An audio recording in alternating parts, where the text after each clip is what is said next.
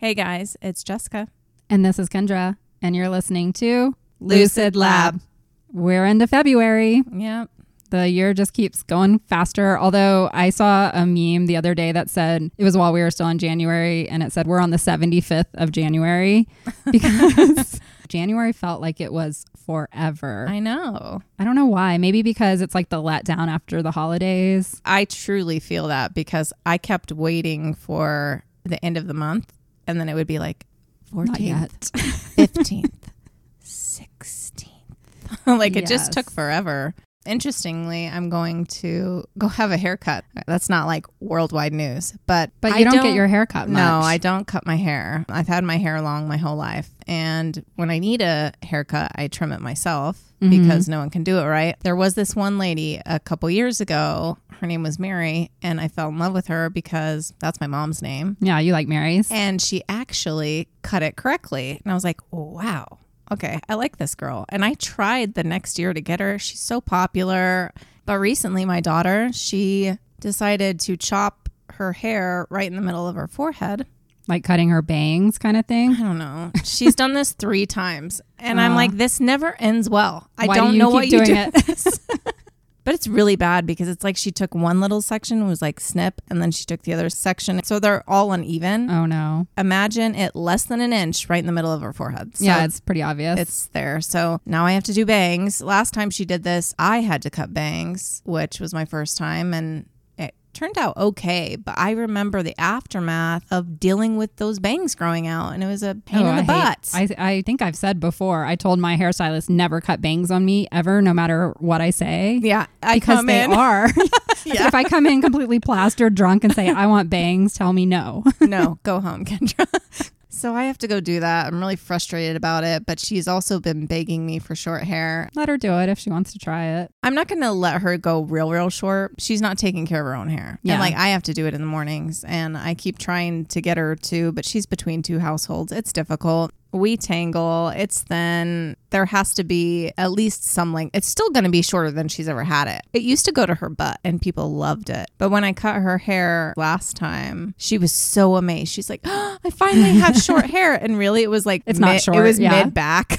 I'm like, that's not short, but that's okay. Even though she wants short hair, what we'll do on Monday is going to make her happy. Yeah. It's going to make me sad that she has to get bangs, but I'm going to get a haircut at that same time. Like in solidarity type thing. Yeah, I'm going to go first. She's never had her hair cut by anybody else. This is her first salon experience. Right. I need to be there. It'll be fun though. She'll think it's special. Well, I think I talked about on the last episode how I was on this whole wellness journey for 2024, and I've done pretty well in January. And before I get into my episode, because my episode is going to be about the wellness industry, I want to talk about yoga a little bit. Oh, okay. Because, you know, me and you are all about yoga. Not really. Like, not at all, actually. I just got a new yoga mat though. Did you? I did, because I've been talking to my daughter about waking up a little bit earlier, which requires going to bed a little bit earlier, always. Which I don't know if that's going to happen. So now we have 2 yoga mats so we can do a little bit in the morning. When you think of yoga, what was your experience with it? I think there's a lot of hype around yoga, and it was more of like, oh, wow, this is like the hipster thing to go do. Mm-hmm. I remember trying it when I was a teenager for the first time at a gym. I didn't go to the gym. I was a dancer. I was naturally just whatever. But I started dating this guy, and he was a big gym rat. I remember him inviting me like it was a date. To the gym. To the gym. And I went and bought like this 2-piece matching whatever to go. To look good. And he's like, well, I have this class, but there's like this yoga class at the same time if you want to do that. And so I go into this yoga class, and I just remember being, I don't know, I felt really weird. The whole thing was just really weird. The only thing I enjoyed was when we were all laying on our backs and just breathing in the dark. Savasana, that's my favorite part of yoga too. That was it. Otherwise, you know, it's at home. In public, maybe I'd do the goat one, or like where you get to drink wine goat yoga. Yeah. I had a friend who went to goat yoga, and she said it was amazing until the goat like came to her yoga mat and started pooping on it. Oh, well, so she's like, that comes with it, I guess. I'm like, well, they are wild animals, and they don't understand that they shouldn't do that. I did yoga honestly for the very first time at work, which is really weird. Oh, I don't like that. Fuck that. Yeah, let me tell you more. I don't like it either, but we had this like wellness thing, and we were doing some some kind of competition. And it was me and Elizabeth, actually. And wow. neither one of us had ever done yoga. And this yogi lady came in to work and they offered it in our lunch break. And we're like, yeah, we'll go try it. So I went and bought a yoga mat at Target. And I walk in there and I'm in like pretty baggy clothes because I'm at work. And there's dudes in there and they're in shorts and they're people I work with. So that was kind of weird. Yeah. And then I realized that you're getting into all of these strange formations where you're like asses up in the air. Yeah. When the men weren't there, I felt way more comfortable. Oh, yeah, it was for all sure. women. I think if I was going to go into yoga classes again, I would like to go somewhere where it's just all women. Mm-hmm. Sorry, guys. You guys grunt and sweat, and I don't like you behind me when my ass is up in the air. It's just a weird experience. I know the grunting and the sweating. I was thinking of the family cult. She ran a yoga studio, so got to be careful of those women leaders in some places. Right. The family was over in Australia. Yeah. And today we're going to be talking about yoga in the US and kind of how it grew. And I think it was very cult-like here. And it was around the 70s. Like that's when it just kind of boomed. And now it's a huge industry to this day. Oh, yeah. Huge. So when we think of yoga today, we think about getting to like a space of zen, about balance, perhaps enlightenment for some people. It's all about like internal breathing, stress relief to me, right? When I think of yoga. Yeah. Stretching. It's about listening to your body, feeling it, giving it the movement that it needs in a healthy way, stretching, exactly like flexibility. Right. Peaceful. Yeah. Healing. Some of the yoga I've done over the years was that way. It was something you did at the end of the day to kind of help you get ready for sleep, stretch your muscles, and bring you to a different mindset. See, I've never been able to get to that part because every time I've attempted to do yoga, it just hurts me. Because part of the issue is it requires use of your wrists a lot. Yes. And I have bad wrists. I've had surgery on my wrist. And so I haven't been able to find one that doesn't require like all the pressure on your wrists. Right. So even it's just hard. downward dog hurts my wrists sometimes. Although they say the more you do it, you build up the strength. The whole point of yoga and where it came from in India is the start of it all. It was supposed to be a way to cure your body of anything. That's why I want to do it. I know that I need to build strength in these areas. That's why I'm trying to incorporate my daughter because she went to this preschool and that was part of their daily thing. So she's actually done way more yoga than I have. I know someone who does it personally every single day and he swears by it. I just want to get to that point. I'm like, well, if you with your stature and like your weight can handle this and it really improves things for you, it has to help me. So I just want to get past the hurdle of the hurting part to the flexibility and the calmness of it. I'll do like a meditation when I'm going to sleep sometimes and you breathe and you feel every part of your body. And that is really helpful for me to ease everything. So just that part I know works. It's the physical part of yoga that I have to get past. So that's the yoga I have known and most of us know today. But Bikram yoga is quite different. In fact, I would say that it is extreme yoga. Oh, it's sex, isn't it? No, there is sex involved in the story, but not with the yoga. I'm calling it the Bikram yoga cult. Some of you will probably not like that description, but I'll tell you why. I mean, we're bringing this full circle because you brought this up in the family cult a long time ago. And I said I wanted to do this episode and I've been waiting to, and it's my first foray into cult life. I know you've already done a couple cults. I haven't done one. I know some of you will be like, this isn't really a cult, Kendra, but yes, it is. I think it is. Millions of people were drawn to Bikram yoga. Hollywood actors, superstar musicians, presidents, NFL players, dancers, doctors, moms, dads, you name it. And they will all say this form of yoga, despite the intensity and the suffering involved, changed their life. Okay. You just have to try it, endure it, and you will be absolutely hooked and you will have no more pain. There was all of these, to me, sounds like unbelievable claims, but I watched several documentaries about this and these people were saying the reason they came back every single time is because it cured them of like scoliosis pain, lower back pain, things that they had been dealing with their whole lives. Bikram yoga was the only thing that ever cured it for them. I know we will get some comments that Bikram yoga is not a cult, but I wanted to bring up the definition of a cult. Yeah. So cult is a term for a relatively small group, which is typically led by a charismatic and self-appointed leader who tightly controls its members, requiring unwavering devotion to a set of beliefs and practices, which are considered deviant. And deviant means just outside the norms of society, not necessarily super creepy. Yeah. And I think based on that definition, Bikram Chowdhury and the Bikram yoga following that he built definitely fits into a cult. Based on that definition, your job is a cult, probably. A lot of places have this cult life structure. It's true. And that's why there's whole podcasts that just talk about cults, because there are so many. I've seen that. And, you know, some people will even say like following a musician, like they call the Swifties from Taylor Swift a cult. And kind of is if you think about it. Yeah, I see that. They have their own rituals that are, you know, considered weird from the outside. I'm sorry, but I'm never going to follow a celebrity in any way like that, in any shape or form, ever. You're just a human being. Some of these obsessions are a little cuckoo for me. There's always a dark side to anything to me that has this fanatical following. And that's what I want to get into now. So let's talk about this charismatic and self-appointed leader. His name is Bikram Chowdhury. Not chowder. And some people will say Bikram. I watched a lot of documentaries and I heard him talk about himself and he always said Bikram. So that's how I'm going to pronounce it. Okay. So I want to start by telling the background tale of Bikram in the way that he tells it. Oh, okay. Later on, I will poke holes in his origin story because it's not quite as tall of a tale as he likes to tell it. But if you're building an empire and you want to be a messiah-like figure, you have to have a pretty cool background story, right? I mean, that's just like Anne with the family cult. She created her own history there.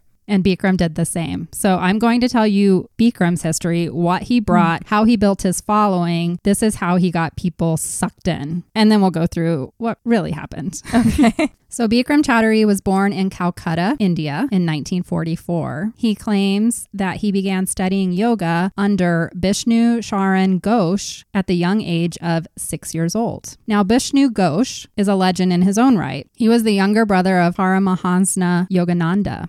Yogananda was the first superstar guru of the 20th century. He wrote the best-selling and groundbreaking book, Autobiography of a Yogi. Yeah, that's what Anne required her followers to read. So this was a book that was read by pretty much anyone with any interest in yoga or even Eastern religion in the 1970s. By connecting himself with Ghosh, Bikram gave himself authenticity. As he tells it, he was out playing ball with his friends in the neighborhood. Once again, he was 6 years old. He chased a ball into the alleyway, and this is where he saw a group of young boys, like teenagers, practicing different yoga postures outside of Ghosh's school of yoga. This is straight from a movie scene, I swear. A lot of what Bikram says. Maybe he was picturing a movie being made of his life when he wrote his tale. So he said to Ghosh, I can do that better than them. Okay. And Ghosh said, okay, come show me. And he was so impressed that he told Bikram to come see him the next day. And Bikram automatically became the best student that Ghosh had ever had. Oh, wow. In fact, he won the National India Yoga Championship for 3 consecutive years, beginning at age 11 until 13. And then the National Championship of Yoga told him that he could no longer compete because others needed to have a chance at winning. Wow. I didn't realize you can compete in yoga, but okay. Maybe in India. Okay. He says it was because of him winning 3 years in a row that they changed the rules and said for all future competitions, champions could only win for 1 year. No more Bikrams allowed. I was listening to an interview. This guy loves to talk. We'll talk more about that. The guy never shuts up. Narcissistic. Never shuts up. And he was like, yeah, everyone in India was like, if Bikram's there, why do we even bother? Like, he's so amazing. After he was unable to compete in yoga, he decided to take up an interest in weightlifting. Once again, he was amazing at weightlifting. Yeah. In fact, he rose and broke all kinds of records in India, and they asked him to join the Olympic team. That's quite a claim. It was pretty awesome. So he said, unfortunately, right before he was set to compete in the 1964 Tokyo Olympics, a tragedy happened. He said if it wasn't for this accident, he was 110% sure he would have won the gold medal. While he was training, the spotter that holds the barbell slipped and dropped a 465-pound weight on his leg, and it crushed his knee. 465 pounds on his knee? And he still barbell continued to do yoga? Well, that's what we're going to talk about. So he said his leg was completely crushed. He said it was shattered. It was like dust. This is his interview. Okay. And he said the doctors told him that he would never walk again and that they should amputate the leg. But Bikram instead went to his yogi guru, Ghosh, and said, what can you do for me? And Ghosh told him, come to me 8 to 12 hours a day and we will get you cured. he claims that he did that, and within 6 months, his leg was completely cured. Because dust turns back into bone when you work it for 12 hours. Apparently. Okay. I'm just telling you what he... I mean, I'd believe it if it was like a Doctor Strange episode, but I don't think this is what's happening. We'll talk about Bikram. I'll psychoanalyze him. I think he truly believes everything he says. You can argue with that's why he has what he has. He believes in himself. The power of assumption and all of that can go into him being successful. Doesn't mean he's a good person. I don't know. I mean, why are we talking about him? Obviously, there's something else going on. He's not the greatest person. He's going to build a cult. Netflix teaches you how to build a cult. I've never watched that, but I keep seeing it when I go on there. Oh, is there one called How to Build a Cult? It's like how to become a cult leader or something.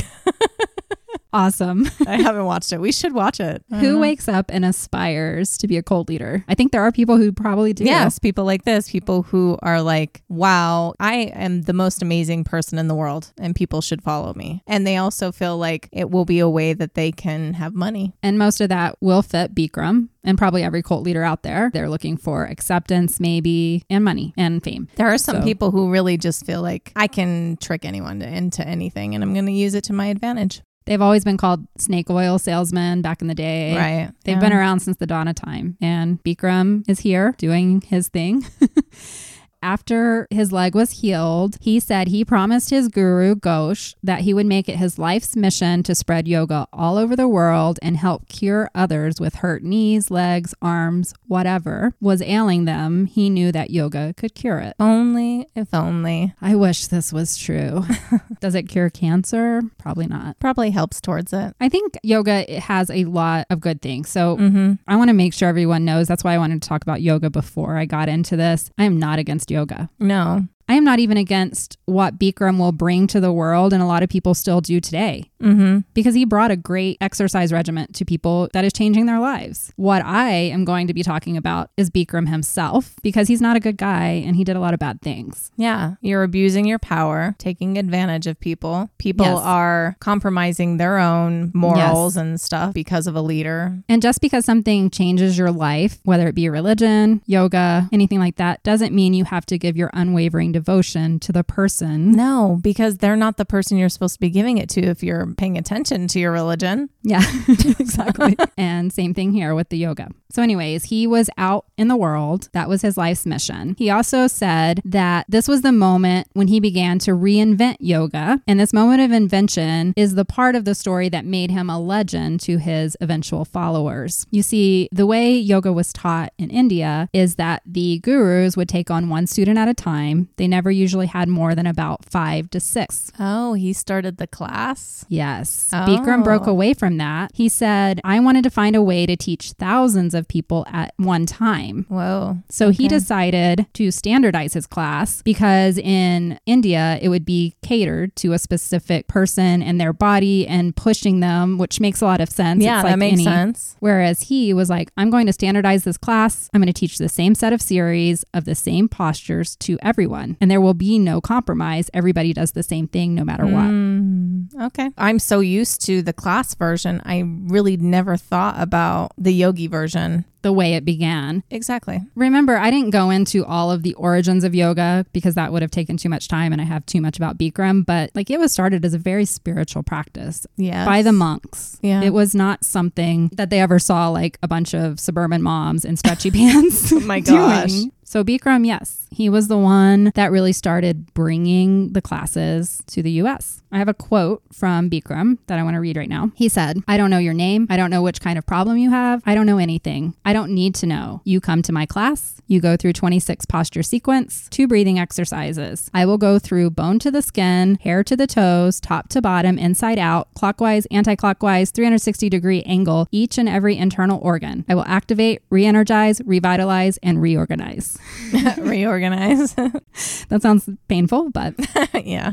You're reborn. Yes. It was a one-size-fits-all approach, and it was revolutionary. So he does deserve some credit for coming up with this. Yeah, I'm not going to discredit that. But it is not made one for all because... some bodies can't do these. We're going to get into all of this. What did I say in the beginning? The definition of a cult is when the leader requires unwavering devotion to whatever. This is going to be Bikram's style. Okay. and he's going to be a real asshole about it. So if you say, I can't stretch into that pose, he's going to be like, fuck you, yes you can, and push people. Yeah. First, he started taking the sequence around India, and then he traveled to Japan. He was just 26 years old when he arrived in Tokyo in 1970. When he was asking his students to do some of these postures, their body physically couldn't do it. Oh. Because it wasn't as warm as it was in India. And that's where he came up with the idea of hot yoga. Oh, and so he brought heaters into the yoga room to recreate the conditions of Calcutta. And then that would make it easier for his Japanese students to stretch into the forms that they needed to. Which makes sense. He brings it up in one of the interviews I saw. He was talking about like a blacksmith. He's like, if you have steel, it doesn't bend until you heat it up. And in his mind, it was the same thing with the human body. And it worked. Japan flocked to this new style of yoga. But Bikram was very ambitious and he didn't want to stay just in Japan. After all, he wanted to take this around the world. And his main focus was getting to America. I feel sorry for everyone whose main focus was that. He grew up very poor in Calcutta, like the American dream. That was sold to a lot of people in other countries. And let me make this clear. I'm very aware of our privilege being here. Yes. I know that, but we've been lied to our entire lives. And only now are most of us waking up to what our actual history is. And that's why I talk crap about America a lot. But I'm very aware of my privilege being here right now. I don't know what the future holds, but I'm aware of that. And I will say that I love my country. I love what it could be. I guess I should say, not that I love it in its current state, because I think there is things we can learn from our past and we could build and make up for some of the past transgressions that have occurred here. And we have all of these people here. If we could just work together, I think there would be a way to make this a great country. But I just feel like only with a revolution, we're not going to get there in our current state. Everyone in power, no, not a single one of them can stay. I was watching this woman from the UK talk about her experience in America, actually living here. And she was letting the world know, hey, actually, it's really fucking shitty for everyone here. And she explained everything when it came to the food, the healthcare, all this stuff. And another thing she mentioned is so true. She said the reason we never leave this country is because this country is so big. Yeah. If you compare it to Europe. Oh, absolutely. This is an entire continent. Essentially. Yes. And so we can go to another state and that state's going to be completely different than everything else we've been to. Right. Whether it's the culture itself, the language, how people treat each other. Some of them are racist, you know. So we already have all of that to deal with here in America. To have the revolution that we would need to have, it's like having 30 European countries in one little area that are supposed to come together and have the same feelings. And that's really difficult. So maybe that's what's going to happen. I foresee that. Like if I could predict the future, I think the U.S. will split off, kind of like what we saw with the Soviet Union. Like what we were talking about in the butterfly effect. How it might actually end up becoming two things or multiple things. Anyways, moving on. Bikram. In the 1970s, America was the place to come to. And so from Japan, he hopped a flight to Hawaii. And this was 1971. And this is where his next innovation emerged. And that was getting close to famous people. Oh. So he claims while in Hawaii, his first student was Elvis Presley. He needed help back then. Yeah, I guess. This is the 70s. So he was, I think he was at the point where he needed help. Yes. And word started getting around about Bikram and his talents. And he said in 1972, on the 4th of July, he was asked to come and see Richard Nixon, who was president at the time. I can't picture him doing yoga. So Richard Nixon was suffering from phlebitis thrombosis in his leg, and the doctors were telling him that they would need to amputate his leg. Oh. So Bikram shows up and he said within 4 days after giving Nixon yoga treatment and some other kind that I didn't write down that involved him being in the bathtub. That sounded kind of weird. I didn't want to think about Nixon in the bathtub with Bikram. Anyways, he said after 4 days, he asked Nixon which leg was the one that was bothering you. And Nixon said, I don't remember. I feel so great. He couldn't tell which leg had even hurt to begin with. Yeah. You're not going to forget which one was about to be chopped off. And then Bikram said that Nixon was so thankful for how he was healed that he gave Bikram a green card to come to America. He never even had to apply or ask for one. Oh, okay. So that's the story Bikram, all of what I just said, was telling when he arrived in California. And how is anyone going to verify any of this? Correct. And also, he came in, he was a very good looking man in his 20s. He's 5'6", and the guy is ripped. Like, I'll put pictures up. When you see someone in amazing physical shape and he tells you all these stories and he's from India and he's speaking with an accent and he seems so well versed, it's very easy to believe him. Oh, he was shorter. Yeah, he's a little guy. Most yogis are, actually. And like I said, the guy never shut up, and he could like spin a yarn really quick. So he came across really convincing. Yeah. Very charismatic. Right. And I can see this when I look at his younger interviews. He's smiling. He's kind. He just seems like this exuberant person that could maybe cure whatever was bothering you. When you see somebody in perfect physical shape, you're like, okay, yeah, I want to look like that guy. Yeah. So he opened his first very small studio in the North Beach neighborhood of San Francisco. But San Francisco wasn't enough for him. For the type of fame he was seeking, he really needed to make it in LA. Yeah. So in 1973, just 2 years later, he opened the Yoga College of India in Beverly Hills. Now, the 1970s was what one historian referred to as the me decade. It was a collective movement of Americans turning their focus on themselves, both on the inside and the outside. It was all about like, what makes me feel good? How do I connect spiritually? And of course, LA is always kind of, I think all of us in America know, like that's the place where all of these kinds of things would take hold first. And fitness was an everyday obsession because it was all about how you looked. And it still is to this day. Yeah. I could not live in Southern California. No. Because I'm a troll. I love to visit the area just because I have family there. I'm definitely a Northern California person if I would have to live in California. Yeah, I could live in San Francisco all day. But LA, it's just too... Oh, never LA. Materialistic. That is the only place. Yeah. It's really just like the desert with some palm trees and a bunch of people who look at each other and judge them. Don't need that. So I want to say a quote from one of the podcasts I listen to. I would highly recommend if you want to know more about Bikram. It's the 30 by 30 podcast by ESPN. They did an amazing job on this story. They said anybody with a fresh idea who said they could answer the questions that were troubling you could attract a following. With the right delivery system, the right charisma, and the right message, you could attract anyone in LA. And it was the perfect place for Bikram.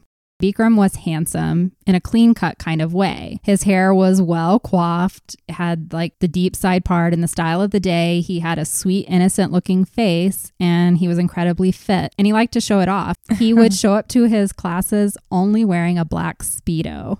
Oh my gosh. When guiding his classes. Wow. And even he would appear, I watched all of these interviews he did back in the 70s, like the Merv Griffiths show was like the big thing back then. Johnny Carson, he would show up on all of those shows in a black Speedo. Okay. And this is one of the most famous things about Bikram. Even into his 70s, he still shows up in just a black Speedo, which you don't want to see when you're in your 60s and 70s. Sorry, guys. Unless you're really, really fit still. I mean, he is really fit still for 60 or 70, but things are sagging really, at that point. It's just the package. I don't want to see things. Yeah. All I think about is it all folded up and like in a jumble. It's not attractive. And he goes on these shows in this black Speedo, and it's like a skimpy black Speedo. Don't worry, I'm going to post pictures for all of us to enjoy. And he's like performing yoga on these shows, and he's like bending over, kicking his legs back. And exactly, that's my thought. I'm like, yeah, I just gave her a really gross look. Ew. I don't want to see that. So those attending his classes say he was charming. He was entertaining. He would tell jokes while he was like watching them suffer. He would say things like watching them suffer. He would. He'd be like, I'm here to kill you. He would sing little songs to them about. You just said that so blasé. I'm here to kill you. Well, he would say it like that. He'd be like, you are here. You paid me money for me to kill you. Like, and he doesn't speak perfect English because he's from India. And so the way that he says things, you would have to listen. It does kind of just make you laugh. He'll say things like, you're in an Indian marriage now. No choice. You stay. Okay. So a lot of people liked that. He was also known for being very blunt, very truthful. And if you showed up and you were out of shape, he would call you out in front of the whole class and be like, suck that gut in. I don't like to see it flapping. Like he would just say stuff and people would be like, okay, I don't want to be that person. So they would keep coming so that they wouldn't be bullied. And there was a story when I was watching the documentary on Netflix of this man who was severely overweight. He was like 300 something pounds. He said he couldn't lose the weight he had been trying. And Bikram yoga was the thing that finally got him into shape. And he was in very, very good shape when he was doing the interview. He's now a yoga teacher. And he talks about going to his first class and Bikram coming up to him and saying, "I don't like to see your jiggle jiggle, fat boy." And you want to see me jiggle jiggle. What's that song? Yes. I don't know. That's that funny. Just came in. But he said that he needed that tough love. And you'll hear that from a lot of them. I get it. I don't know. I do get it. It's a personality thing. Some people need for someone else to tell them what to do, for them to do it. So that was his style and he was known for it. But they said there was always this like paradox to him because he could be really mean to you. And then at the end, he would say, "Good job." They just said he pushed you to be better. And that's what they liked about him. And his attitude was infectious. And he would make claims to anyone who would come to his class that he could cure whatever ailed them. There was nothing that yoga could not cure. Until it kills you. He did say he was going to. I know. So celebrities were drawn to this new trend. It's in Beverly Hills. A member of the class that was on the documentary described showing up to the studio in the 70s, and he remembered having yoga class next to Raquel Welch, Quincy Jones, Martin Sheen, and Candice Bergen. Basically, they were the big stars of the day. Some of you guys probably don't even know who they are now. But Bikram was smart, and he knew that getting close to celebrities was a sure way to success. He was invited on the Merv Griffin show, Johnny Carson, all of the big talk show circuits. And on one of the interviews, he talks about how Kareem Abdul-Jabbar was one of his students. And although he may be one of the greatest athletes in the world, in his class, he was the absolute worst. I mean, I can imagine that. He's a very big flexible. guy. Yeah. According to Bikram, he didn't pay attention to celebrity and who was coming. Once you were in his class, you were all the same and you would all be treated the same way by him. Okay. One of the most important celebrities that really helped Bikram get started was Shirley MacLaine. She was one of his first students when he came to Beverly Hills, and she's the one that really helped him begin to monetize his yoga and market it to America and specifically celebrities. According to one of his students, Jimmy Barkin, he said, when Bikram first came to the United States, he was very naive, he was very sweet, passionate, and childlike. He didn't even charge people for classes. He would host the class and then ask for people to leave a little donation under his chair at the end of the night. And Shirley MacLaine came to him and said, "No, you're in America now. You can really make money." Capitalize on and this. so she kind of took him under her wing and showed him what you could do in America. How did he have a space if he wasn't charging anybody anything? I don't know. That's a good question.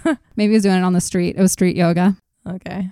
I think he had made money in Japan enough to come and open his first studio. Okay. He had to have made it somehow to keep opening these studios. You don't just get a... It was the 70s where you could get a space for like $100 probably. Now it's $8,000. Right. So Hollywood loved Bikram, especially as he seemed to be the trope that they all loved, which is that rags to riches story, this poor little boy from Calcutta, India, over here living the American dream. And they all bought into it and started supporting him and really built him up. Yeah. So I want to talk a little bit more about the actual class. I mentioned in the intro that it was grueling 90 minutes. I want to talk about some of the descriptions of the people who showed up. They said the room was about 25 by 40 and it was completely carpeted in a really ugly pink green color. Lots of yummy sweat going into that.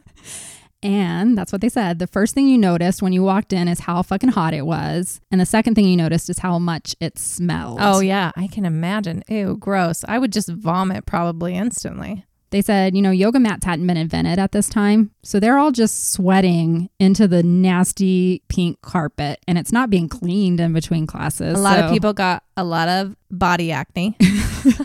They're laying on the floor too. Like, gross. I'm kind of semi-germaphobe. Like, yeah. I think as soon as I walked in, I'd be like, nope. I know. I'm out. Yeah. There was a whole row of mirrors, just like, you would see in a yoga room now. Yeah, or dance studio. And then at the front of the room would be the reason that you were really there. And that was Bikram Chowdhury standing there in his black Speedo. Oh my gosh. It would last 90 minutes. You would go through the 26 poses. For the first 45 minutes, you would go through half of the poses, and then you would have a little break in the middle where you would lay down on that sweat-filled floor. Yum. And relax a little bit before you would then get up and do another 45 minutes of work. And watching the documentary and hearing people talk about their first class, every single one of them said, I thought I was going to die. Yeah. I wanted to leave. Mm-hmm. But if you leave, you can't come back in. Oh. He's very, very strict about it. Hmm. You're supposed to just persevere, push through, trust the process, which trust the process is going to come up a lot in this. Just do it. It was all about like breaking down what you think you could do. And then when people would make it through, they felt like they had conquered the world. Oh, it's also an MLM. It is an MLM. We're going to go into that. Don't you worry. It's all of it. I'm allowed to talk about MLMs because I was part of them. Just FYI. I'm not just one of those girls that was like, oh, Stacy got into an MLM and I don't understand. I was a part of them as well. So I've been on both sides. So you know the mindset, and it's like... I do. And this is also a cult thing because you break somebody down where they think they're going to die and then they don't, and then they feel better than ever. Yeah, you proved it to them. And then they think he's God, the Messiah. Yeah. So Jason Bateman and Justine Bateman. Jason Bateman. That was a great transition. I was not expecting his name to come out of your mouth in this episode. That's so funny. Well, so Jason and Justine Bateman were Hollywood elite. You know, they were both child actors, and Justine was on Family Ties, if you guys remember that show back in the day. And they actually went to Bikram classes with their father. Oh, wow. And Justine Bateman was in one of these documentaries I listened to, and I want to read one of her quotes because I think it's funny. So Justine said she went to this with her father, and she walked in and she said Bikram would sit on his little cushion. It was like a little throne. And she said he was up there in the mirror, and there was me and my brother, and there were a few other kids that were in there too. And you would get picked to come give him a little shoulder massage while everybody was getting settled in. So that always felt like a nice thing to get picked to do. Oh, okay. Like, oh, it's your turn to go up and give his shoulders a little massage. I just remember him being really attentive to each person. He really seemed to care about people reaching their yoga goals. I bring this up because he started with young kids and it was cute, you know, come give me a massage. But this is going to lead to some things later on because Bikram is going to feel like he deserves some kind of attention, and his head's just going to get bigger and bigger and bigger. What did you say on another episode? Small guy syndrome or little guy syndrome? Why? Yeah. So he continued to build up this following. It was going to his head. He began to take on the American dream, really embodied things in a very un-yogi-like way. He began accumulating cars with the wealth he was receiving from his successful yoga studios, but not just any cars. He bought the last limousine that Howard Hughes had. The car even had a toilet inside. What? Howard Hughes is a weird guy. Yeah, no, you could probably do an episode on him too. Yeah. The obsession with cars and wealth was taking over Bikram. He became very materialistic. And some people thought that this had ties back to growing up in India, and the Maharajas in India used to collect Rolls Royces and race them, and it was a big part of that. And so Bikram started buying Rolls Royces as well, and a lot of people say Bikram felt like he was now on the same level as the Maharaja. Okay. And that would be important to him because not only did he want to build up a following, he still had this like deep-seated, it's probably an insecurity thing we can psychoanalyze. As we know, most narcissists are very insecure. He still wanted to prove himself to be an authentic yogi back in India. Oh, so even though he's famous in America and all of this, if he went back to India, they'd be like, you're shit. Yeah. Because they know the truth. Yeah. So when he had first arrived in the U.S., Bikram had been cautious about claiming too much credit for the yoga he was teaching. But as he became famous and it all went to his head, he began to want to take on more credit for things. He wanted to write a book, but he couldn't write or read English very well. So he reached out to one of his loyal students, Bonnie Jones Reynolds, and she wrote the book for him, basically. And it was his entire class in a book. There was every 26 of his postures shown in a photograph with various celebrities performing the postures. Oh, okay. When he published the book in 1978, it was titled Bikram's Beginning Yoga Class. And he changed the name Yoga College of India to officially become Bikram's Yoga College of India. So he started wanting to take credit and saying he created, which we're going to also talk about. Did he really create these postures? Yeah. He's telling everyone in America that he came up with all of this on his own. Okay. But he saw that insecurity and he wanted to be taken seriously back in India. It's now 1984 and Bikram is turning 40. I mean, he can't go back to India and say, I created these. Because they're going to say, they know. Fuck off. And one of the investigative journalists will go visit his hometown, and I get to talk about that in a little bit. Okay. So I'll tease it. But he needed to somehow secure himself as authentic, and the best way to do this was to build a legacy and to have a family. So he's 40 years old now. He's been living the American dream. He had an American girlfriend. Her name was Rika. She was living with him. But when he wanted to actually start a family, he felt like he needed to get an Indian bride. Oh, bye, Rika. Just like that. Well, let me tell you about his character. So he took a trip to Calcutta. Rika's just, living in their apartment, has no idea. He's in India and he goes to the yoga championship. Oh, so there is a competition for it. There is. Okay. And he sees a 19-year-old girl and she's competing and she wins. She's the champion of it. And he tells his friend, who happens to be her guru trainer, and he says, I want to marry this girl. Make it happen. Her name was Rajashree Chakrabarti. But no one told Bikram's girlfriend that he was over in India. Wow. Looking for a wife. And I don't know how it works over there, but Rajashree somehow was promised to Bikram, and he came back from that trip with a wife and said, hi, Rika, I have a wife now. Move out of the apartment. Oh, wow. That's how he did it. Okay. Narcissistic practices. I don't know what else to say about that. Well, he's removed from being attached to Rika at all. Yes. To things, I guess, other than himself. Well, and he wanted Rajashree because she gave him authenticity, because now he had the yoga champion. He already claimed he was a yoga champion. And now his wife was one. His wife actually was one, for sure. Yeah. And then they're going to have kids together, and he gets to create this whole lineage of little yogis. Wow. The new marriage made sense. For Rajashree, it was a promise of a good life in America. So I could see why. She was like, okay, sure. And in Indian culture, it was not uncommon to marry a man 20 years older than you. Mm-hmm. It's pretty gross. Actually, I saw an interview where both of them were on a show, and he's very obviously 40. He's like starting to bald at this point. He's still in the black Speedo. Wow. And put some clothes on. And they're like, oh, you got married now. Let's bring your new wife out. And Rajashree comes out and she's gorgeous. She's 20. She's in a little like white leotard and they're just so pervy towards her. I can't. And she's doing all of these poses in this little leotard with like her legs above her head. And they're just making really gross comments. And you can see her face when they say some things that she's like, I'm not okay with this, but she also is trapped and like she can't say anything. And I can only imagine what her life was like. Well, she was his little trophy. She was a trophy wife, for sure. So Bikram was building this yoga empire. Now he had his queen by his side. But being a part of Bikram's world had a dark side. He was very controlling. And if you wanted to be part of it, you had to play the game his way. Rajashree fell into line very easily. She seemed to understand that, but not everyone close to Bikram did. So I want to tell a quick story about Tony Sanchez. He was Bikram's star student in San Francisco. He thought he was building up to become the protege to Bikram. And when Bikram moved to LA, he left Tony in charge of running the studio in San Francisco. Okay. But Tony noticed that all of the profits being made from San Francisco were going to this lavish lifestyle and buying all of these cars that Bikram wanted. Yeah. And Tony was not getting paid very much. He was getting paid like a very meager salary.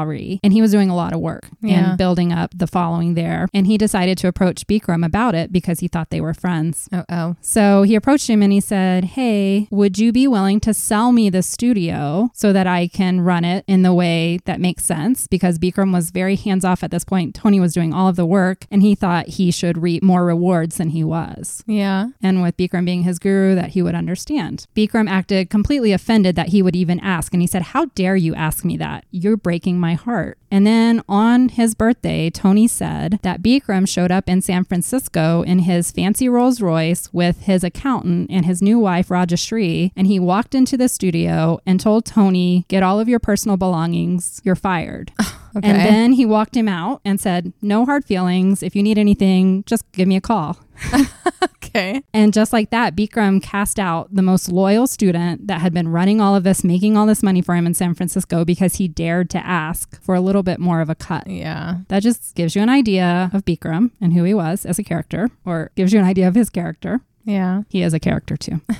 He followed that up by taking another of his longtime students to court. It was Raquel Welch, the actress that we all know. Oh, okay. She had been a Bikram student since his earliest days in Beverly Hills, and they were legitimately friends at one point. She would come over to his house, he would go to hers for dinner, and he bragged about her constantly because she was very, very famous. But in 1984, she put out a video called Raquel Welch's Total Fitness. Oh. Now, to be fair, it is flagrantly Bikram's yoga. Okay. She went through all of the same sequences, said a lot of the same things that he would say in his class, and he saw this as an opportunity. So instead of just having a conversation with her or something like that, he took her to court. He sued her for copyright infringement, and he won a lot of money. Wow. Nobody knows how much. The settlement was private, but we do know that he built a huge house in the Hollywood Hills afterwards. Okay. Over the next decade, they started a family in the house that they built by suing Raquel Welch. Bikram had spent much of the 70s and 80s building his little empire in Los Angeles, and his story could have ended there and it would have been a great feat. He made lots of money, but yoga was really starting to catch on in America, and Bikram saw an opportunity to capitalize on that. Yeah. He'd already built a strong name, and there was a lot of opportunity for him to spread that. But in order to grow, he needed teachers. Yeah. And this is where we're going to go into cult territory. Okay.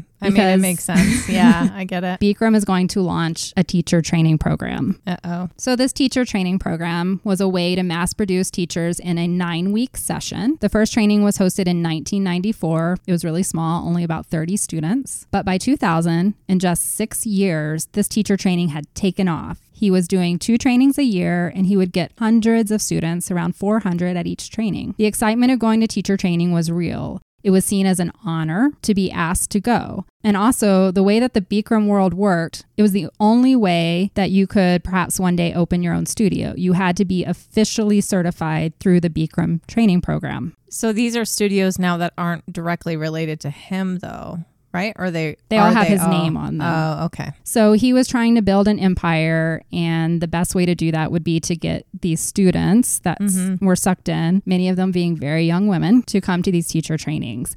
Now, to get into teacher training, it didn't take that much, really. You needed to be at least 21 years old. You had to be able to pay the hefty tuition. Tuition at the time would go anywhere from $10,000 to $16,000 a student. Okay. And then you had to have a letter from a studio owner vouching for your dedication to the practice. Studio owners would look at their students and they would see who they thought might be a good candidate or whatever. And a lot of these young girls started getting sucked in, and they're like, yes, I could own my own studio. They saw it as a way to like build up an entrepreneurial venture of their own. Sure. Once you were accepted into the program, you would receive a copy of the dialogue. The dialogue is the script to a Bikram yoga class that you needed to memorize in order to be certified as a teacher. They also got a welcome packet, and I want to read what the welcome packet says because to me, that just sounds like a cult. Okay, let's hear it. The most important thing is to listen to Bikram. Don't judge, label, or argue. Just listen.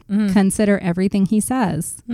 Hold back judgment, expectation, and even questions. Most will get answered by the process. Okay. Avoid getting involved in anything that can distract your attention from the training. And from Bikram. These things include family, job, relationship, other people's dramas, including and especially your fellow trainees and the outside world. Okay. Yeah. Just trust the process. Trust the process. Trust. Now that's said in absolutely everything. Yes. I read this and I was like, this sounds just like a cult. They're like, don't think about your family. Don't think about your job. The only thing that matters is Bikram. Absolute obedience. Don't question him. Don't judge him. So while he started out as just a yoga guy, when he started these teacher trainings, that's when this whole cult-like following really started. And to be accepted in the training, they had built it up so much that it was like this honor to get to go and meet Bikram, because at this point, he's in his 50s and he's not teaching classes anymore. So the only way you would ever meet Bikram, the guru that everyone has talked about, is to be accepted and go to one of these teacher trainings.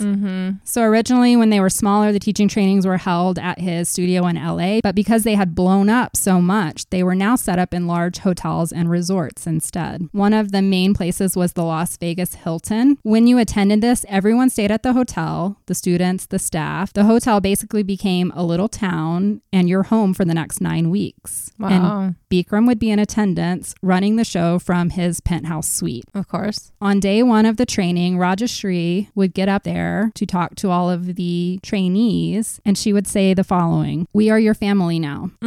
Yep, this is definitely just like every Immolen I've been to and like any conference I've gone to. They said everybody was so easily sucked into that because Rajashree, you had Bikram, you had like two yin and yang kind of. So you had She was the soft side. Exactly. You had Bikram, who was like the hard truth teller that would say, "You're a fat ass." And then you had Rajashree, that was the spiritual yogi. And she was like, "We're your family. We're here to support you. We want to see you your grow." mama. Yes. Yeah. And she played that part very well. Yeah. In a way, I think she was probably sucked in. She was a victim of Bikram as well, but she like bought into it and started selling it because it benefited her. Yeah. She was plucked out of India and came over here and had this lavish life. I mean, why wouldn't she? Yeah. So they said if this was a family, like Rajashree said, she was the mom. She was there to make the trainees feel at home, to really start building a sense of community. A lot of people even credit her with coming up with the original idea for teacher training in the first place. She had been designated by that point as vice president of Bikram Yoga, and her signature would be on all of the teacher training certificates. Okay. So she would start it, kind of be the warm-up, but everyone was really there to see the star of the show, which was Bikram himself. So there were quite a few rules that Bikram would announce when coming out to the first day of training. And those rules were no kissy kissy, no touchy touchy, no huggy huggy, no fucky fucky. What? With each other? Because he thinks he's funny. Yeah. Oh, okay. No drinking, no smoking, no drugs. And his strictest rule was no green. Bikram hated the color green. Oh, I was like, what, marijuana? Wait. This is just weird. This is also to me just screams cult because he's like, you can't wear green. If you show up in my class wearing green, you're kicked out of the training altogether. You cannot have a green water bottle. You cannot have a green backpack. You cannot have a green hat. So no green allowed because that insults him. That's an interesting color to hate. Isn't that associated with money? Yeah, I don't know why. There's no explanation why. Is he colorblind and he just doesn't like that shade? I also think it's just a form of control to say, I hate the color of green. No one will wear the color of green. And then when nobody does, it makes you feel more powerful. What if you missed that first part and like you show up the next day because you were late?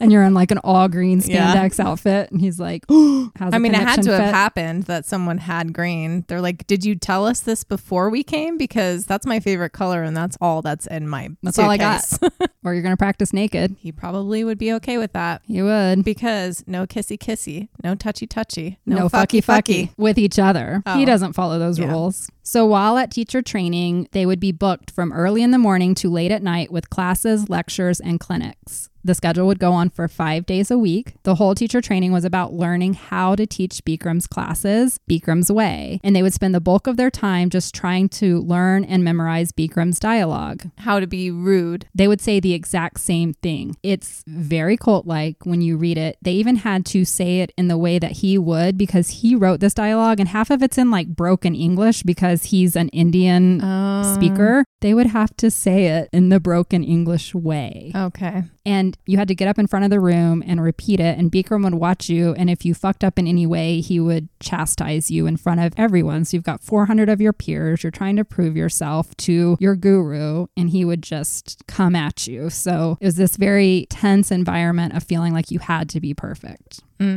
Such a long time. 9 weeks? 9 weeks is ridiculous. Yeah. Kind of makes sense on why it would have cost as much as it did because you have to pay for a hotel I was room thinking that long. about that. But That if you won't think last about you it, anymore. No. Yeah, I bet Bikram, I guess I'm going to tease it now. There's still teacher trainings going on today. I bet they cost $50,000 at this point. I don't know. Wow. Okay. But if you think about it, he would have 400 students paying at least $10,000 each. Isn't that $4 million? Yeah. Now, he wouldn't keep all of that money because some of it would have to be paid to the hotel, but he was making very good money from these teacher trainings. Yeah. In a couple of months, twice a year. He was doing them twice a year. And then at some point they were even more than that because he stopped going to them in person. He started sending other people. It was just became this MLM money-making scheme, honestly. That's what it is. Just crank out more teachers, make more studios. But I'm getting ahead of myself. I'm sure he made a video for them to watch. You show up and they just pop in a VHS. Yeah. And it's just a close-up of him in his Speedo. And That's how it works. Yeah. They had cutout boards of him in the corners. So that people could at least take a picture with him. No touchy though. So no matter where the teacher training was, whatever hotel, the yoga room looked the same. It was still that huge space. And by now they have yoga mats. Yep.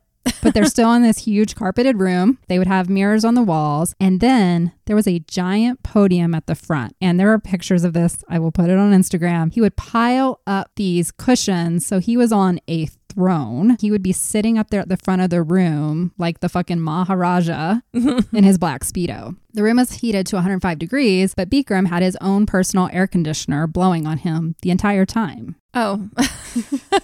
Okay. And he would call students up to massage him while he was speaking his dialogue, lording over. It looks fucking ridiculous when you see these pictures. This guy sitting up there with his package on display. Gross. With AC blowing on him while you're fucking dying in a room doing yoga for literally 10, 12 hours a day. And he's just hanging out yelling at you. And you were paying him a lot of $16,000. And he even says that. He sings them songs and he's like, you can leave whenever you want, but I still have your money. Oh, wow.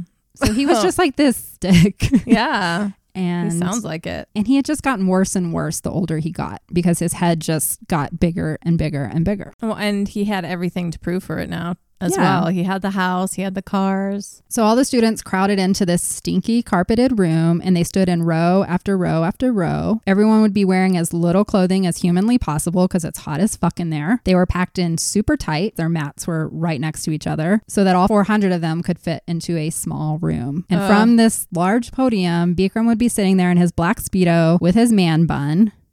Okay. And he always had a Rolex watch. That was a signature of him at this point. Now I'll say man bun, and he's now in his 50s and he has lost most of his hair on the front. Oh. So the only hair he has is in the back and it's very long. And a lot of people refer to it as a skullet. Oh, okay. He's pretty gross looking. Okay. I don't feel bad making fun of this guy. He's disgusting. We haven't even gotten to the disgusting parts, but he's not good looking now and nobody wants to see this in a Speedo with his little skullet going on. So the rules in the teacher training were do not leave the room no matter what. If you leave the room, you leave the teacher training, you're done. What if you have to go to the bathroom? Women talked about this and men as well that were at the teacher training. There was one woman who said her period started. Oh my gosh. She had blood draining down her legs and she went to the room door and said, I have to go take care of this. And they said, if you leave, you forfeit your money and you're out of the program. And so she continued practicing with period blood racing down her legs. Well, that's fun. And Benjamin Lohr, who was the one who wrote the book Hellbent, he said, all of this is all happening and you get into this state where you're just semi-delirious because you've been in this hot room for hours after hours. You can't pee. You can't use the bathroom. People had to have passed out. He said, you start hallucinating. He said people could have died around him and he wouldn't have even known it. And he also mentioned that it smelled so bad. He said, is this really happening? He said that the woman next to him smelled like she had shit herself. Ooh, she might have. And she might have. Yeah. And they all said people were passing out, people were peeing on their mats, people were vomiting, and you just kept going. Wow. That's pretty fucked up. Yeah, that's... And Bikram's sitting up there on his throne with AC, and people are literally suffering in ways that cannot be healthy. I don't care how good this yoga is for you. You're locked into this room. You paid him $16,000 to be here, and he probably wouldn't even call 911 if somebody like passed out from a heart failure or anything like that. I didn't read that anybody died in these trainings, and I'm kind of amazing. Shocked. Yeah. I guess they were all in pretty good health, but they were doing this day in and day out for 5 days straight. And then I guess they would have a little break for 2 days, 9 weeks in a row. That's crazy. I wouldn't last a second. I would have never signed up for this. No. But all of these trainees, many of them still worship this practice to this day. They said the suffering's what you came for. It's the backbone of training. It's what breaks you down so you can be rebuilt stronger. They also said it bonded you to your fellow trainees. So it made you really feel like this family. You were all in it together and nobody else outside of that group would understand it. They said they were physically and mentally drained and they would get a dinner break. But they said after the dinner break, they would return and that's when Bikram would come in and it was known as the evening lecture. And by lecture, they had no idea what was coming at them because Bikram liked to talk. And they said sometimes he would just come in and he would be talking about just random shit. Sometimes he would decide to just show a Bollywood movie. Oh, I'm sure they liked those times. Probably they're like, okay, I'll just lay here and watch a movie. And then he might talk after the movie. They said sometimes he would lecture into the wee hours of the morning. It would be like 3 o'clock in the morning and the guy's still talking. Oh and they my said God. his favorite lecture topic was Bikram himself.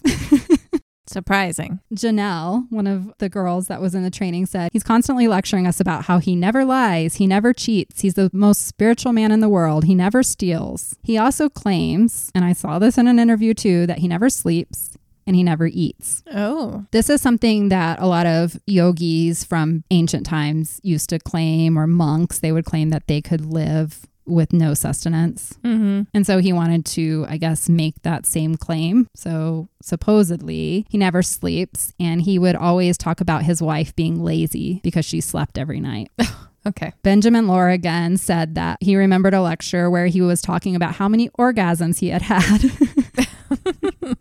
How many orgasms his partner had had. And he would talk about being invited to edit scripts by various Hollywood directors and how he wrote scenes in all of these famous movies. And he's like, it really was just like whatever popped into his mind, and he would just make up shit. And he was just like monologuing in front of everybody because he had their undivided attention, and he just soaked it all in. It sounds manic. This man is crazy. But then they said all of a sudden he would go from like rambling on about like his sex life, and then he would go into some vision of what it means to be a person and the power of the individual, really beautiful sentiments. And that's when all of them would be sucked back in and be like, this man has such a great purpose. And then he would sing to them. And a lot of people said he had a beautiful singing voice. I heard some of his singing. I would not agree. When someone is so full of themselves, they all think they can sing really great. That's kind of, it's funny. like a thing. I don't know what it is. I'm going to end this episode with him singing us a song just Okay. because I want you all We'll to see. experience the joy of Bikram Chowdhury's singing. Okay. So the student said, that's the great paradox of Bikram yoga. It looks completely miserable and you feel like you're going to die. But once again, it has the potential to be totally life-changing. And they felt like going to teacher training was just part of that. And then they could take this to other people in the world. So it's MLM cult. This is the best thing ever. And everybody needs to be a part of it. Hopefully they don't make people poop and pee and have their period blood going down their legs and stuff like that. But I want to talk a little bit more about how abusive Bikram Chowdhury was now. already sounds it. Physically or Verbally. We already know he's verbally abusive. I want to talk a little bit more about the verbal because he would save this for teacher training. Now he's not teaching classes anymore. So when he had teacher training, it was time for his like horrible whatever to come out. And I bring this up because there will be court cases against him for some of the things he says. Oh, wow. I think I've said wow a lot in this episode already. It's a wow kind of story. Okay. I didn't know any of this until I watched this documentary like 6 years ago. And I'm like, what the fuck? I don't know any of this. I didn't know. I had heard of Bikram yoga, but I had no clue. Yeah, same. Had no clue. That's why I'm bringing it up to everybody here. Yay. One of the students said, no one could identify and go after your weaknesses like Bikram. She said, I remember this one time he had an assistant that was helping him. She was already a teacher and he kept calling her Fatty. He would say, hey, Fatty, can you give me some milk? I don't know if he was referring to her boobs or something.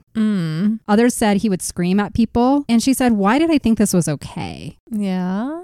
And she said, you just go along with it because everybody's like, oh, that's just Bikram. That's his style. He's just honest.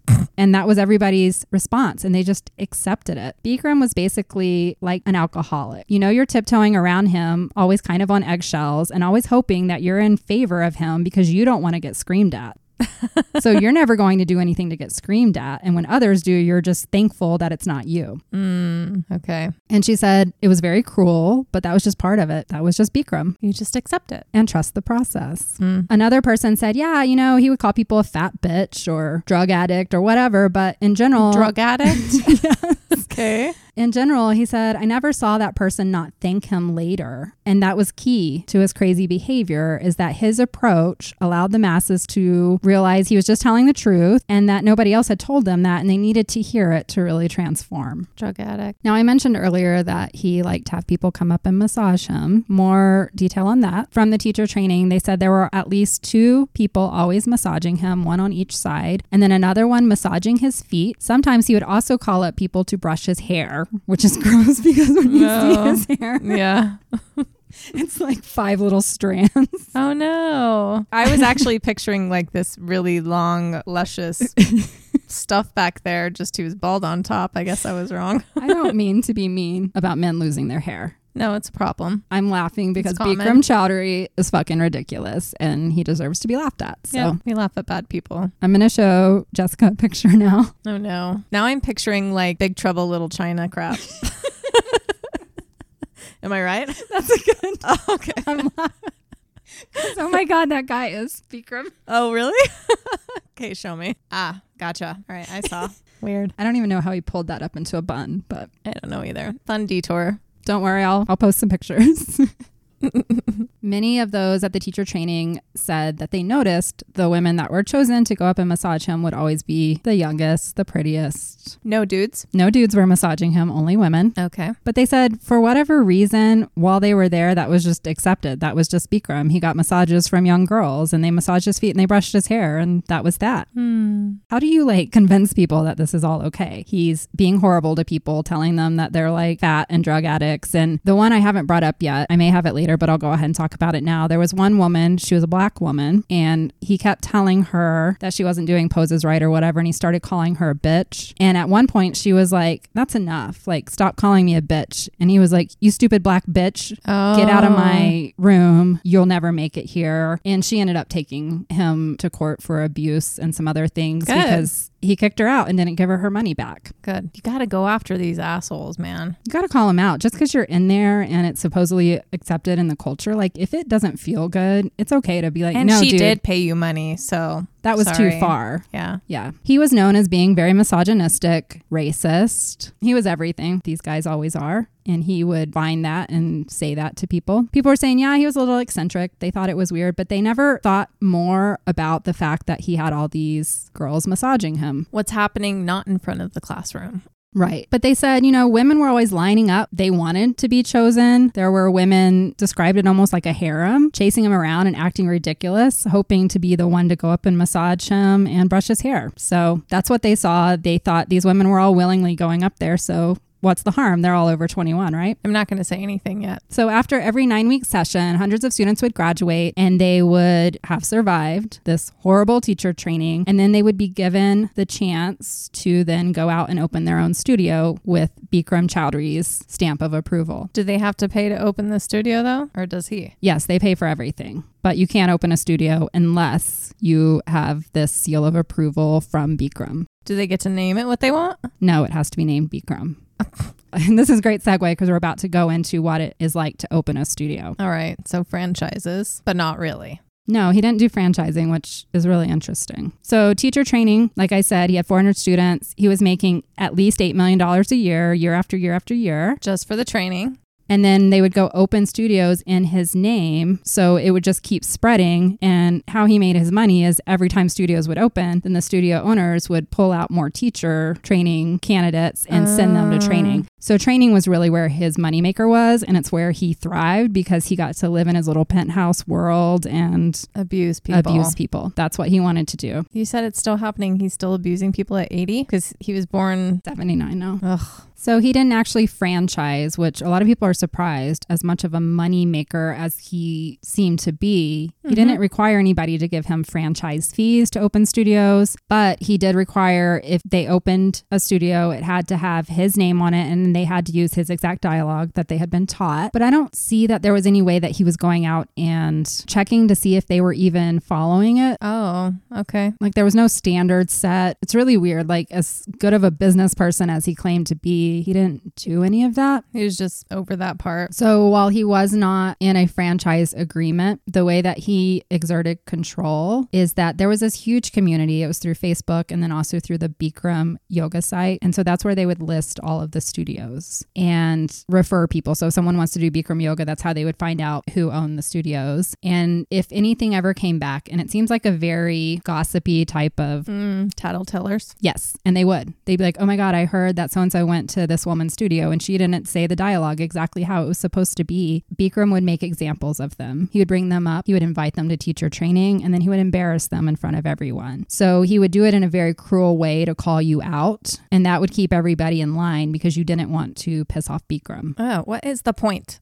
He also hired large groups of legal people and he would threaten to sue you all the time. Of course. Nobody really They knew. always do that. I know. And nobody really knew that he didn't have the copyright. He told everybody he had a copyright on this and he would take them to court if they tried to change the name, change the dialogue. He really didn't have any power, but he had these people so like sucked in and brainwashed that they wouldn't cross him. And so everyone was afraid. And they said it was kind of like Big Brother, like where you just knew people were always watching. So you just stayed in line. Yeah. And Bikram understood he had that power and that he could decide to close a studio. He could ruin someone's career because they would basically just be ran out of town in shame. And there were a couple of stories of this happening to studio owners. The other thing is that using his name, I was listening to some of them talk about it. You wanted to use his name because at the time, Bikram yoga was the thing. Yeah. And having his name on your studio would draw in people automatically versus if you just went out there and said, hey, this is Jessica's yoga studio. Everybody's With like, goats. who is that? Goat yoga wasn't around yet because that's fucking amazing. Or cat yoga. Cat yoga. But they were saying you wanted to have that Bikram name on it because that would just be an automatic I get it. following. The studios were growing at such an exponential rate. I was reading that several of them had to turn people away because they didn't have room.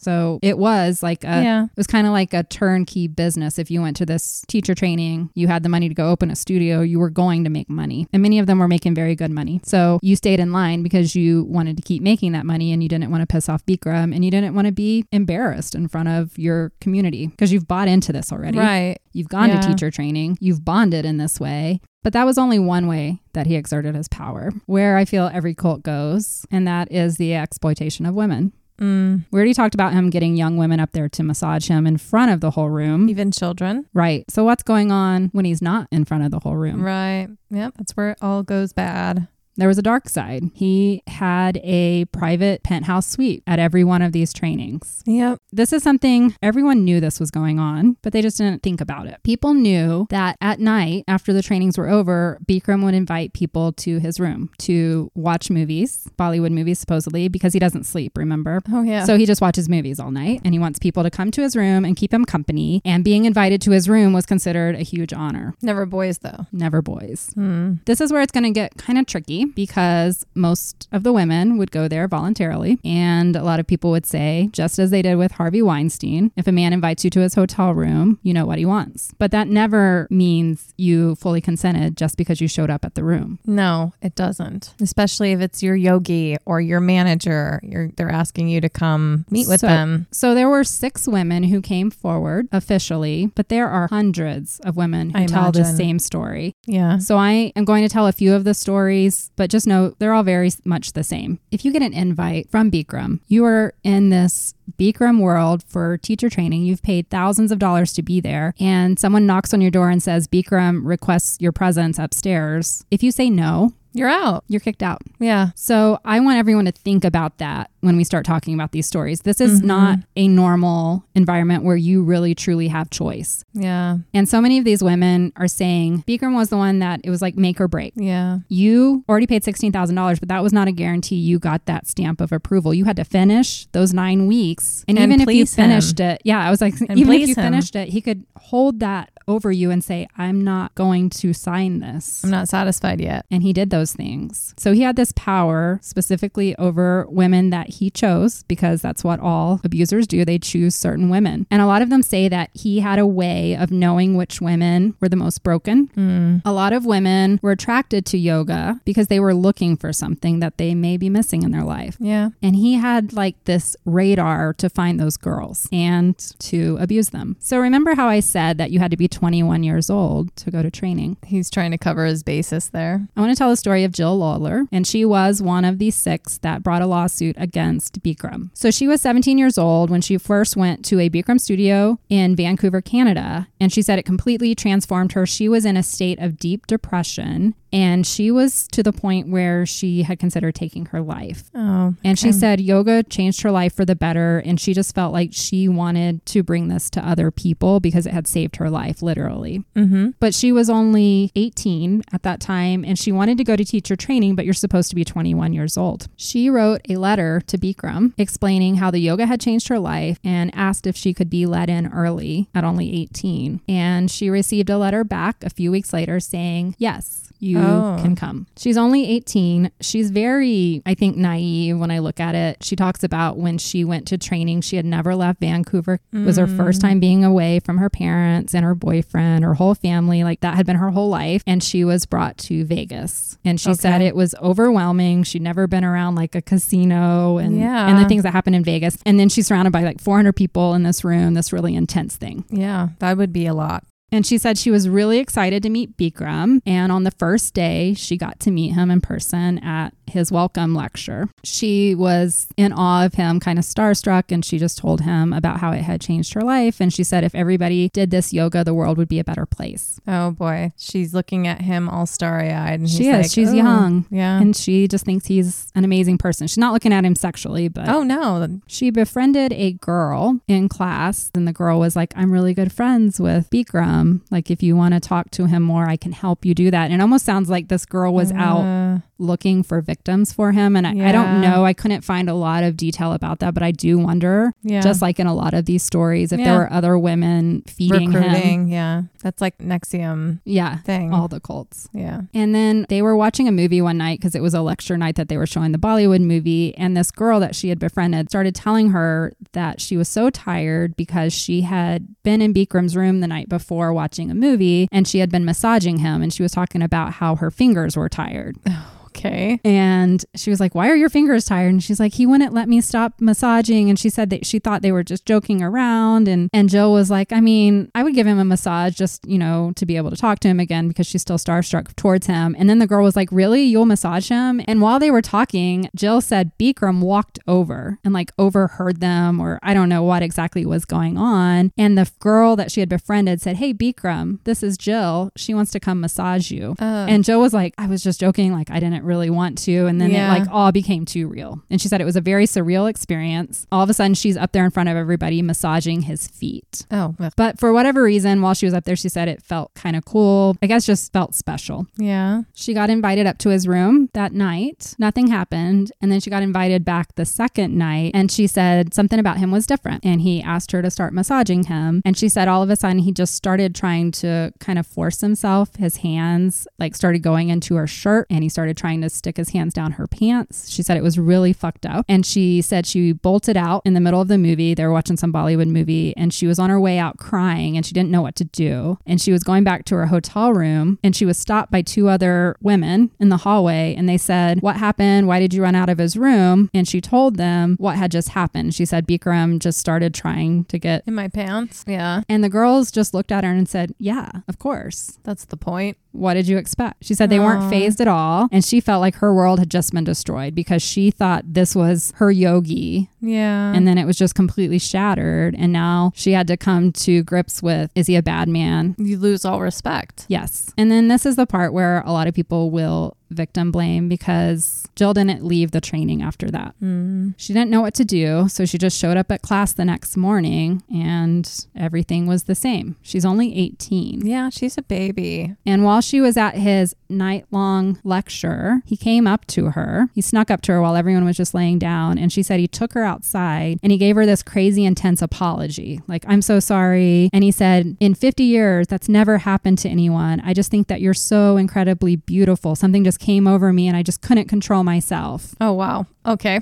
And then he said, you're the same age as my daughter. And then he said, please don't tell anyone. Please don't tell anyone. And she said it felt like this little boy just begging for her forgiveness. Okay. She said he seemed very contrite. If she left the training, she lost everything. Her parents had given her the money to go there. It was from her college fund. So she had nothing else to fall back on. So she felt like if she went back to Canada, she'd be a failure. Yeah, and then she'd have to tell her parents this. Yeah. She said so she had that option, or she could just take his apology. He didn't actually rape her. No. So she kind of wrote it off. Okay. And she stayed at training. But she said he kept calling her to the front of the room to massage him. Yeah, that's power. he knew exactly what he was doing. She said that when she was up there, he would make little comments to her, or he would move his body in a way where her hand might like go to his inner thigh. Like he was totally fucking with her. Yes, in front of everyone. And she's like, I couldn't just jump up and run out. Like,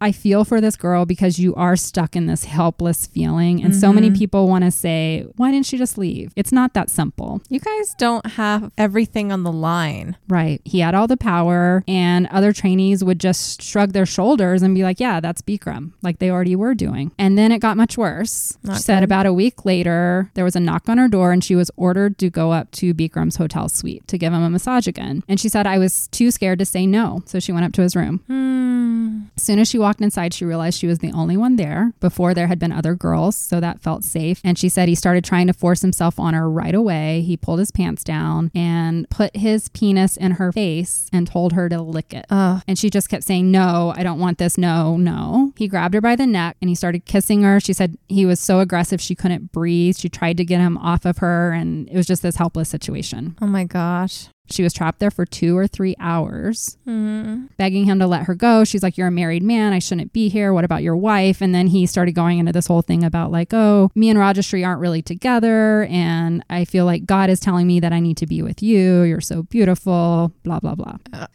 Okay. I have nothing to say there. She said she was trapped in his room till about 6 o'clock in the morning. And at that point, she had held him off as long as she could. And she was just defeated. He eventually raped her. She said, I had made it very clear I did not want that, but she knew that she wasn't going to get out of the room and there was no one there to help her. Yeah. As soon as he was done, he told her to leave, and she went back down to her room, and that was when she was just like, what the fuck just happened? And she was really angry at herself. Jill did try and take it to, there were women that were working as like medical advisors for people who did have problems, and she did mention it to one of those women that she felt particularly close to, and they basically wrote it off and said, well, you went to his room. They also said separate the man from the yoga. So it was very clear to Jill at that point that it was common knowledge that this kind of thing happened. It was just Bikram. That's the story I'll tell the most of. There were 5 other women who came forward to sue him. Their stories were all very similar, being forced to come up to his room, being told they were going to give him a massage, and then he would force themselves upon them. There was one girl named Larissa Anderson, and she was asked to come to his house and have dinner with him and Rajashree. And Rajashree and the children, I think the children were like 8 to 10 at the time, went upstairs to sleep, and he raped her in his own house with his wife and kids there. Wow. All of these stories are the same. He would tell the women that he couldn't help himself. They were so beautiful. There was one woman, she was the first one that came forward in 2013. Her name was Sarah Bond. And not only did he sexually assault her in the privacy, but he would also come up behind her in the middle of class and grind his penis into her while she was doing formations. Oh my gosh. There was just so much. So disgusting. There was so much. Then all of it came out on the Facebook forum. When Sarah came forward, she was the first one. And there was like this split down the middle. So half of the community believed her and were like, oh my God, he is a fucking creep. I'm so sorry. You should take him to court. And then the other half were like, you wanted it. You went to his room. Yeah. You knew that he probably wanted sex. Why did you do that? He's a man after all. He's a man after all. And the men who had gone to teacher training felt horrible that they weren't there protecting these young girls. Like they had never thought about it. They had seen him having women massaging in front of them, but they didn't think much further of it. These women took it to the LA cops because they had been raped and they wanted to press criminal charges. But Bikram was a very famous man and he had a lot of money. Yeah, he had a lot of celebrity friends. And this is before the Me Too movement. And many of the girls said they were re-traumatized talking to the police because the police would ask them questions like, what were you wearing? Why did you go to his room? But they didn't really understand all the nuances of the fact that you were trapped in this like surreal world for 9 weeks where Bikram owned you, essentially. They got really, really discouraged. And there were no criminal charges ever brought up against Bikram Chowdhury. They just get away with so much. And there are over 70 women at this point who said he had touched them or forced them to do things they didn't want to do. Not all of it was full rape, but there was a lot of just horrible. groping. And he's still out there doing this. Possibly. So They don't stop. They don't. So these 6 women who tried to take him to court were ridiculed by the community, many of them. And if you want to hear all of their stories, I don't have time to go through all of this. And I usually want to tell the story of every woman, but I can't because there's so many. There are documentaries out there. There's a great one on Netflix, and then the 30 by 30, and you can hear these women's stories and it will just break your heart. One of the women talks about how she endured this and then she tried to make the best of it and opened a studio because she was like, I should at least make money from this. And she said what really made her want to come forward is that she had a 5-year-old daughter, and the little girl came up to her and said, Mommy, I want to be like you. I want to become a yoga teacher. And the first thing that popped into her mind was like, no, you can't do that because you'll be raped. Oh. And when she thought of that, she was like, I have to bring charges against this man. Yeah. He can't keep doing this to women. So no criminal charges were filed. So they had to take it to civil court. Okay. So they didn't just stop it there. No. Bikram denied all the accusations against him. He says, I don't need to rape women. Women are lining up around the block to fuck me. No, you make them come to your room. There's a difference. And you know what? That's probably true. There were a lot of women that willingly would have slept with him. I'm sure. Yeah. It's the same thing with a lot of these guys. There are women who just do want to be, and they don't want those ones though. No, they want the ones that were broken that they had to force. Exactly. Rape is never about sex. It's always about power. Exactly. The 6 women who accused Bikram of sexual assault and rape have always maintained the lawsuits were never about money. They were about justice and acknowledgement. They wanted him held accountable and put away so he couldn't keep doing this to other women. Mm-hmm. But there is one silver lining. I don't have a good story for those who filed sexual assault against him, but there was one story, and this is about his attorney, Mickey Jaffa Bowden. Now, Mickey was brought from India to be his main legal counsel. He brought her in before these sexual assault charges came, and she was just on board to help him with like the copyright infringement. She was almost trapped here because she had come from India. All the money was coming from Bikram. He didn't treat her very well, and she started getting reports of sexual harassment. And she was trying to figure out a way to defend him. Because she was his counsel. That was her job. And a lot of people give her some shit too. And they're like, how could you be a female lawyer and stay with a client that you know was sexually harassing all of these women? Because she was stuck too. But she had signed a legal document to be his lawyer. And that's how it works. When you're their lawyer, they can tell you that they killed people and you can't go tell anybody. You are bound to keep those secrets per the legal system. And she knew if she spoke out against Bikram or tried to leave, he could ruin her. Yeah. So it was another power dynamic that you have to think about. But she was looking into this and she said Bikram got so angry that she was even giving any acknowledgement to the fact that there were sexual harassment charges against him, and he fired her. And this is actually what gave her the opportunity to take him to court. Good. Because it was retribution. He fired her for doing her job and following up on these sexual harassment cases, and she got a really good lawyer. Good. Well, and she knows what to look for. She's a lawyer. And she got this badass woman, and she's in the documentary, and I love this lawyer. Like, if I ever need legal assistance, I want to go get this woman. It's all on camera when they did this deposition with Bikram. Oh. And he hates women. You can just tell the way that he's talking to her. It really bothered him that a female was in the room telling him he could not hold his anger in. Oh, he called her scary. A bitch. And it was great because she would just sit there and she would say, you can call me whatever you want. I'm not leaving this room. And she talked about how his lawyers that he hired after firing Mickey, they were doing what all rich men do. They kept delaying the trials and playing the games. And it took her like a year to get him into court. And she did. And they sued him for wrongful termination and sexual harassment. Good. She won. Good. And she received a $7 million judgment. Wow. But Bikram wasn't going to pay her that $7 million. Of course not. Bikram just fled the country. He left. Oh, wow. And there's no extradition for civil cases, only for criminal cases. So her case had come to court before the other 6 women because of just the way the process worked. Their 6 cases were scheduled to be in court after Mickey. Were they civil as well? Oh, yes, they were all civil. Oh my gosh. And what else he did, in December of 2015, he filed for divorce from Rajashri, and he left Rajashri everything. So now Mickey can't get any of the money because the money doesn't belong to Bikram anymore. He gave it all to Rajashri. Oh my gosh. Many believe, and I believe it as well, that the divorce was a sham. It was just a way for them to hide their money because Rajashri, she's no better than Bikram in a lot of ways at this point. point. She may have started out as an innocent coming from India, but she likes her Birkin bags. She likes her cars. Yeah. She likes her nice house. Yeah, and he's not focused on her for the sexual stuff. He's focused on everyone else, so she doesn't really have to do much for it. A lot of people said that their marriage had been just for show for many, many years. Yeah, because you have to marry an Indian woman. And she knew what he was doing to these girls. She had stopped showing up at teacher training for about 5 or 6 years before that because I think she knew. Yeah. He also had 2 children and they're little assholes. Apple doesn't fall far from the tree. They're all very egotistical. In the documentary I watched, they tried to go and interview his kids and they were just really rude and were like, get out of here, because Bikram is still at large today. He lives in different places. He bounces around. He's been in India. He's been in Thailand. He's been in Mexico. The one thing that Mickey did get, she was able to get her hands on a fleet of his cars. He had shipped them down and tried to hide them in Florida in a warehouse. He had also tried to ship some to Dubai, and the government was able to stop that. So she did get the cars. Okay.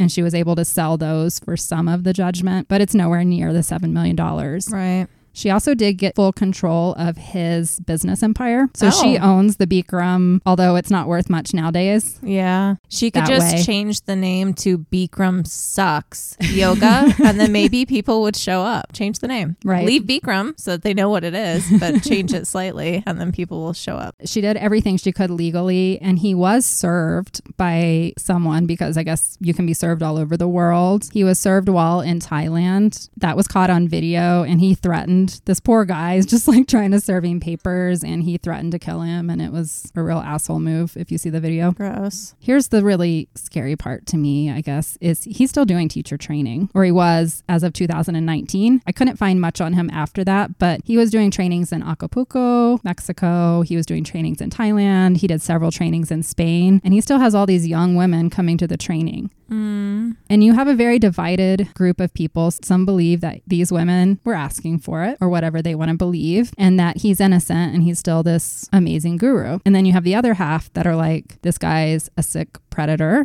and I want nothing to do with him. Yeah. He's a scam. He's not who he really said he was. There was an investigative reporter who wanted to know more, and she traveled to India. Oh, good. She wanted the real story. Who is Bikram Chowdhury? So she went to Calcutta, and she met with I think it was the granddaughter or the great-granddaughter of Ghosh. Okay. Vishnu Ghosh is like the guy. He's considered yoga royalty, and her name's Kaiva, and she said, if you look back, hot yoga had been around in India for years and years. In Bengali, they called it kabusha, which means you sit around a ring of fire and do your meditation and poses.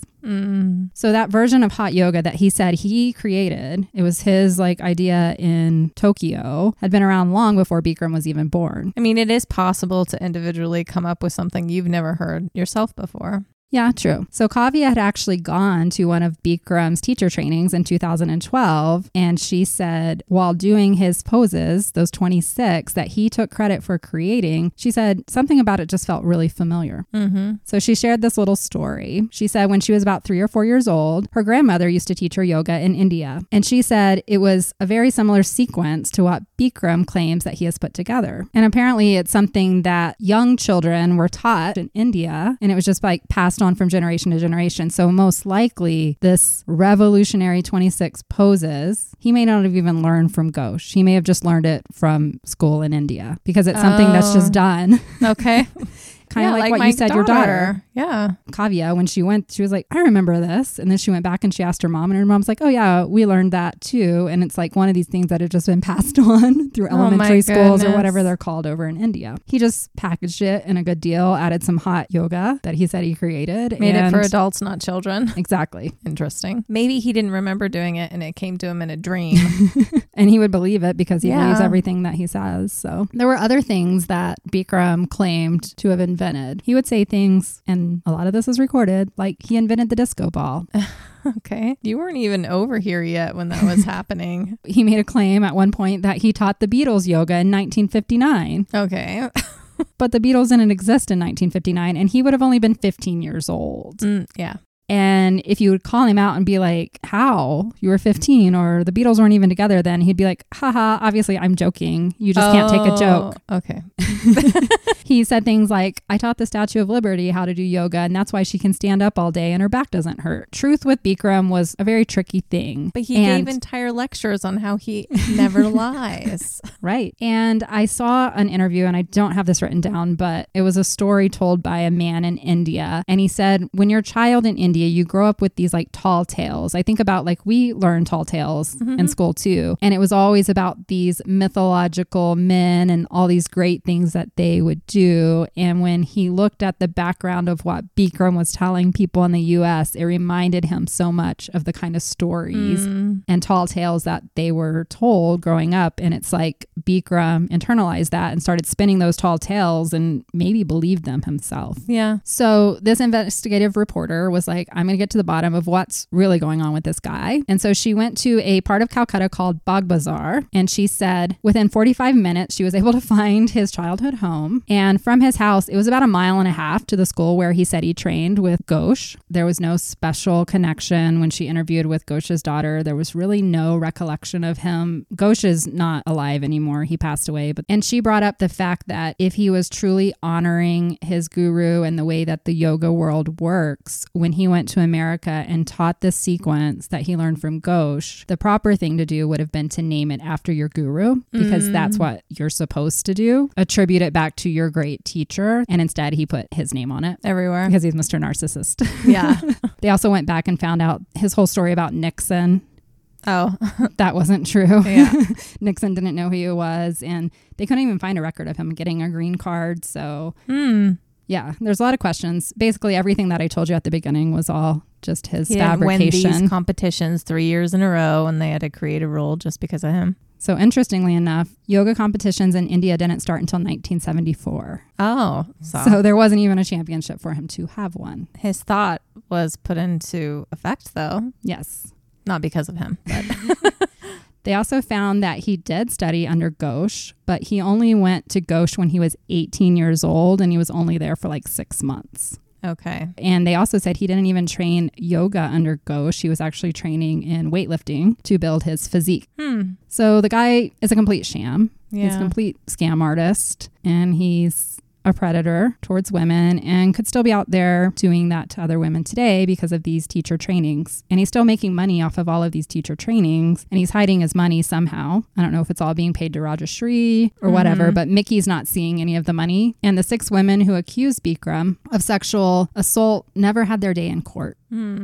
A couple of them on the documentary says, you know, I wanted to look him in the eye in court and say, this is what you did to me. Yeah. And they never got that. Yeah. And it's hard to move on when you don't have that. Yeah. Especially if you've made it your goal to do just that. After the Mickey judgment and Bikram fleeing the country, 5 of them did settle. And so they did get some money. They said it was very small monetary settlement, but they felt like they should at least get something. Yeah, they paid. They should at least get paid back. Yes. And I don't know how much it was. They said it wasn't enough to really make a big change. But a lot of people come after these 5 women who settled and said that the fact that they settled means that they were just after money. No, because you have to move on at some point in your life. This whole thing makes me so angry because this happens all the time when it comes to sexual assault. And it's fucked up. Yeah. It's like these women did have something taken from them and they'll never see justice. If they got, $5,000, then good for them. But that's not what they were seeking. Only 5 of them put their name out there. One of them was just known as Jane Doe 3. There is one that remains. So Jill Lawler, the story I told, the 18-year-old, she still has her case out there. She did not settle. And she's hoping one day she'll get her day in court. All right, Jill, I hope you get it. You deserve it. The last thing I could find about Bikram was from 2020. So 4 years ago, he had his passport seized in Mexico because he was at one of his teacher trainings at the Princess Mundo Imperial Hotel in Acapulco, and he didn't pay his $180,000 bill. Oh, yeah, that's a big one. He was 76 at the time, and there's nothing more about that. But I would assume if his passport was revoked, he must still be trapped down in Mexico.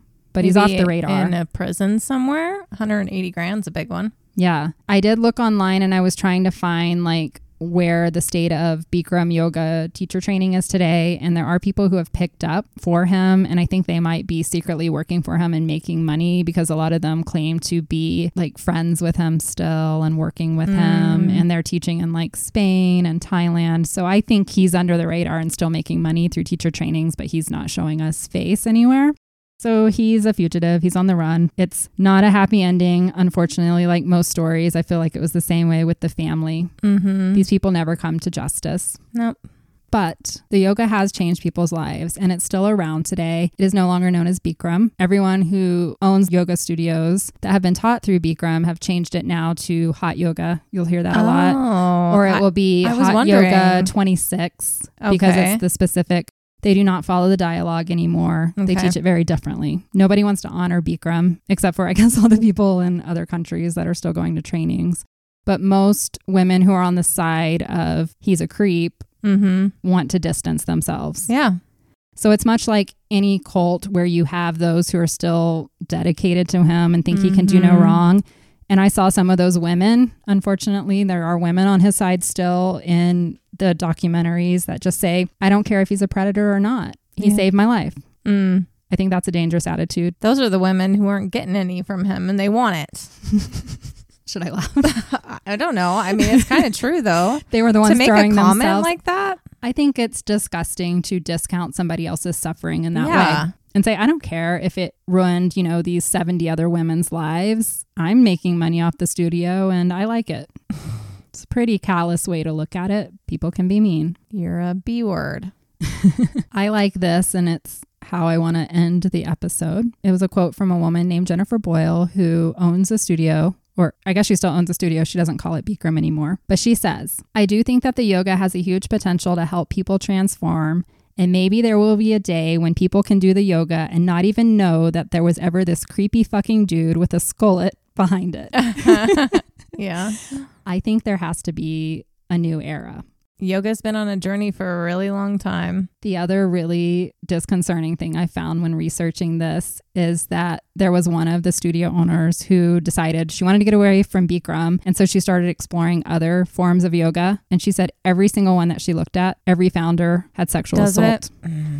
So it's everybody bent in very vulnerable positions. Yes. I don't see how it doesn't become that, especially if there's a man at the top. Yeah. And maybe men want to be at the top because they want to see lots of young girls bent over in front of them. Yes. Yoga does have a lot of sexual undertones to it. It's why I felt uncomfortable doing it in front of my coworkers. I know. And if you're good at it and you stick with it, yoga gives you a really fucking hot body. True. So, yikes. Just do it in your house. Or do it in front of your partner and then y'all can have sexy time. I mean, do partner yoga. That's different. That's sensual. It's sexy. Make it happen together. But not in a room with a bunch of strangers. Make sure it doesn't always end in sex unless you want that, because then you're not going to get any yoga done. Yeah, you're not going to get more. Well, maybe you'll get more flexible. You'll try new positions. I don't know. This is my story. It's not a true cult, but if you think about it, this guy it's a cult. Yeah. And there's still people worshiping this guy till, for whatever fucking reason, they think he changed their life and that he's always going to be their guru. So that's cult territory to me. When you want to throw out all the facts and still worship this man. Especially I don't care if he molests people. Yeah. Yeah, that's messed up, guys. Yeah. Don't be that person. Bikram's gross. I wish you could see the pictures and see our faces when we look at pictures of him. He looks like the crypt keeper. He does. And he went downhill real quick because I remember seeing... Which is weird. He was so healthy. So how? I don't know. He never eats or sleeps. Oh, that was the other thing. I wanted to bring this up because I thought it was really funny. The 30 by 30 podcast, the investigative journalist actually got to sit down with Bikram and do an interview. He wouldn't let her be on record, he wouldn't talk on the podcast, but she told the story of meeting him. And she said he told her that he never eats while he was stuffing his face with fettuccine Alfredo. Okay, so he's straight up delusional. He's delulu. He's off the charts. Okay. And she said that he was super paranoid about everything. So this whole time he's been stuffing himself with really bad stuff, and that's why he looks like That's this. what I think that's why I was thinking of it, because he looked really good. And then by 40, when he went to marry Rajashri, he was not that good looking. And he already had like the skullet going on. So Interesting. I guess if you look at like his actual physique, like his muscle structure and all that is pretty good for 60s, but I can't get past the creepy looking face and hair. Well, it's because his insides started to match his outsides. True. And everything that he was doing Starts coming out. Yeah. Well, that was fun. Oh, yoga. So it's something to think about if you ever go to a hot yoga class. This was the origins. Wow. Sorry. Gives you a whole different perspective too. Makes you wonder about the men in the classroom, and especially if you have a male teacher. Where'd you go learn this? Did you meet him? Did you bring home some of his ways? It's true. I will say that most of the men that went to the yoga training that I saw in the documentaries played for the other team. So I don't think they were a threat to women. Okay, well, that's good. Although some use that as a guise and still do it anyway. And a lot of them... And I thought he was homophobic. How did they go through the training? I don't know. Questions. So many questions. You know, the one I mentioned in the beginning, he lost like 200 pounds. He said he would not be alive today, most likely, if it wasn't for Bikram's yoga. So... We're not discrediting the actual yoga. I think you don't lock people in a room for 90 minutes and make them stay there and not go to the bathroom. There are different ways to go about that. It's hard. It's like, are you going to lock yourself in a room for 90 minutes and make yourself do that? Probably not. And that's what people are looking for. Yeah. People go to CrossFit for that reason. They get personal trainers because people will kick your ass more than you will ever do for yourself. So I get the idea of it, but Bikram his narcissism took over and he couldn't control his darker side after a while. Maybe he started out with good intentions. I don't know. Yoga boot camp doesn't have to involve assault and urinating on oneself. No. If you're in that situation, you're probably in a cult. Yeah. Well, he started his whole training with your family doesn't matter. This doesn't matter. This doesn't matter. I matter. Complete obedience. So yes, that's the definition of a cult. And trust the process. That sounds like a cult tagline, if anything. Definitely an MLM tagline. Yeah, and this does have MLM undercurrents to it too. I know, it's so weird. Yeah. I mean, they're all connected. That's our story for today. Hope you enjoyed it. I mean, I did. I'm grossed out right now. We took a break and she was using my stepper and I'm like, maybe we should. I don't want to do yoga. Don't do hot yoga. They make showers bigger and then I'll do hot yoga. Asana, yeah. Asana yoga. I don't do well in the heat. I think I might pass out. Me too. I am not a heat person. You can find us on social media. I'm going to post all kinds of cute pictures of Bikram so you can giggle along with me and Jessica. Such a cutie.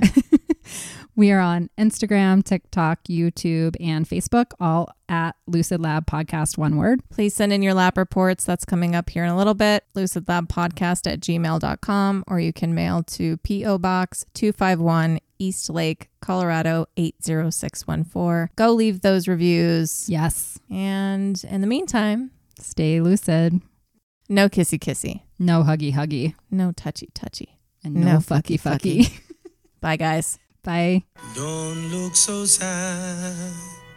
It's not over. Long way from home to kill yourself. That's why you pay for. That's why I am here.